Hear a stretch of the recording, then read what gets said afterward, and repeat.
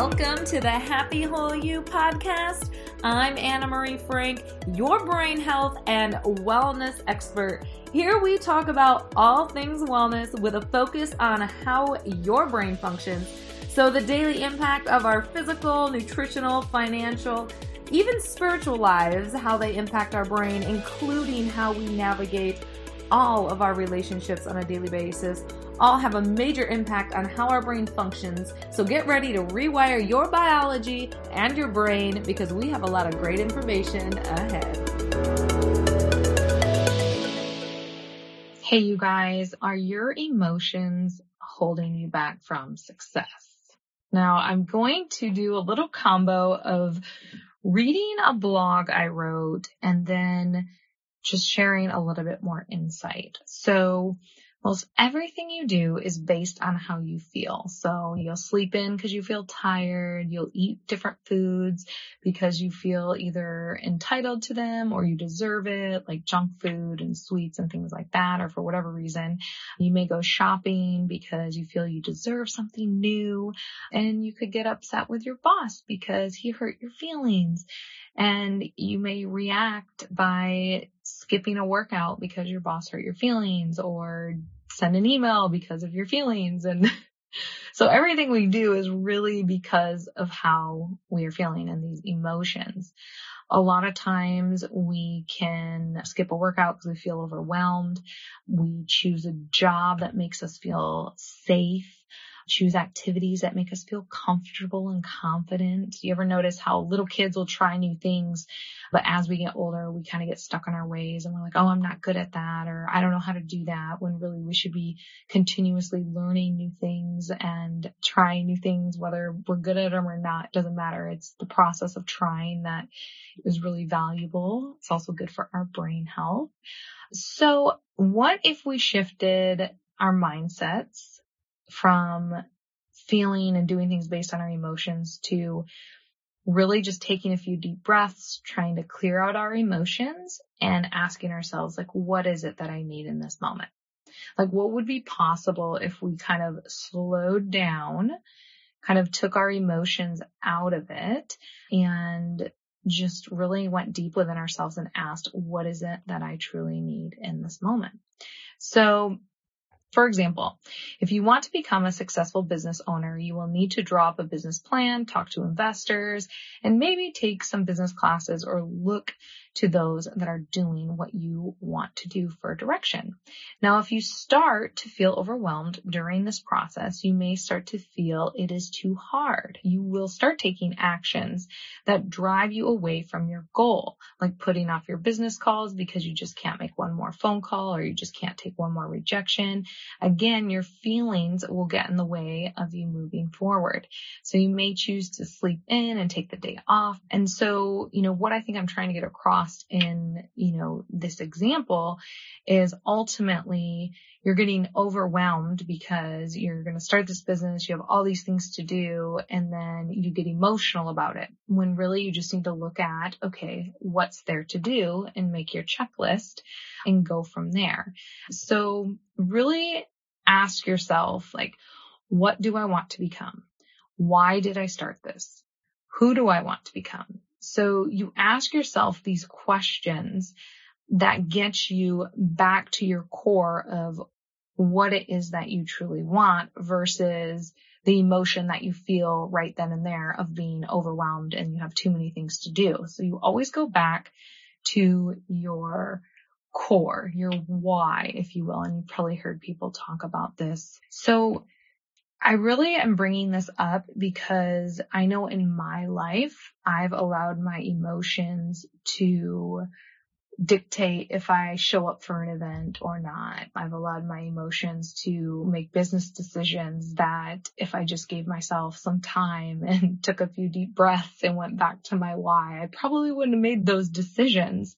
I mean, it's like your kids do something and you're already feeling overwhelmed and you lash out at them. Did your child really deserve that? Because it could be a little bit more harsh than what you would normally say to them due to the fact that you are in a high emotional state. Hey guys, I want to take a quick break and share with you my book, Stop bullying yourself. Identify your inner bully and get out of your own way and enjoy greater health, wealth, happiness, and success. This book is available at happywholeyou.com. And when you place your order, I will also include a nice free gift. Or you can actually get this book on Audible and I will read the book to you. So if you're looking for a good personal growth book, I would love for you to read this book. Give me a review and shoot me an email at info@happywholeyou and let me know what you loved about the book. All right, let's get back to the show. So I wanted to bring this to your guys' attention because I think we need to stop letting our emotions completely lead our lives. And with COVID, there is so many people are cut off from using their prefrontal cortex, which is their executive thinking, and they're stuck in that amygdala limbic state, which we've talked about in past podcasts, which is their fight or flight. So when you're in your fight or flight zone, you are really living emotionally, right? That fight or flight. And so I want you to just really take this podcast as an opportunity to take a few deep breaths, check yourself and say, okay, am I making choices and reacting versus taking a few deep breaths and responding and making sure you're not making rash decisions based on your emotions at that moment during that time. So I wrote down some tips to stop letting your emotions lead your life. And so I'm going to read those to you now. I had 4 of them that I wrote down.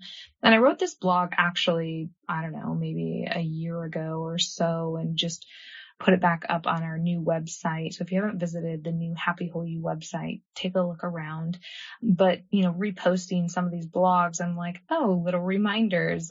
And I can always add more to it because a year ago versus now, some of the things that have shifted in me, and there's more tips and tricks and all the fun things. So let's get back to this. Tips to stop letting your emotions lead your life. Number 1, find others that are who you want to become. Proceed with caution as well. It is great to have a mentor, but understand that they are not perfect and it was not easy for them either. So be mindful of this. Number 2, we must stop asking our friend who is working as a computer technician how to become a successful gym owner. We need to stop asking our family or friends about their diet plans when they too are overweight and they're not eating healthy or reaching their goals. And we need to stop going to those we feel comfortable with because those are the people that are going to tell you what you want to hear. And we need to start going to those that are going to help us look within, maybe get us outside our comfort zone. Because again, remember, we stay in our comfort zone due to our emotions. We can make rash decisions based on our emotions. And so anytime we want to grow in personally, professionally, or whatnot, we need to really take some deep breaths, go to our why, our core. Why are we doing what we're doing? And then we need to make decisions ultimately from a clear, non-emotional standpoint. Everything we do is going to have an emotion attached to it. But what I'm trying to get across here is those high emotional periods when you're not making big decisions in those periods, right? So like if you wake up and you get a call that your business flooded or the power's out at your kid's school and you had these big business meetings this morning, and now what are you going to do with your kids? And your stress level keeps going up and up and up.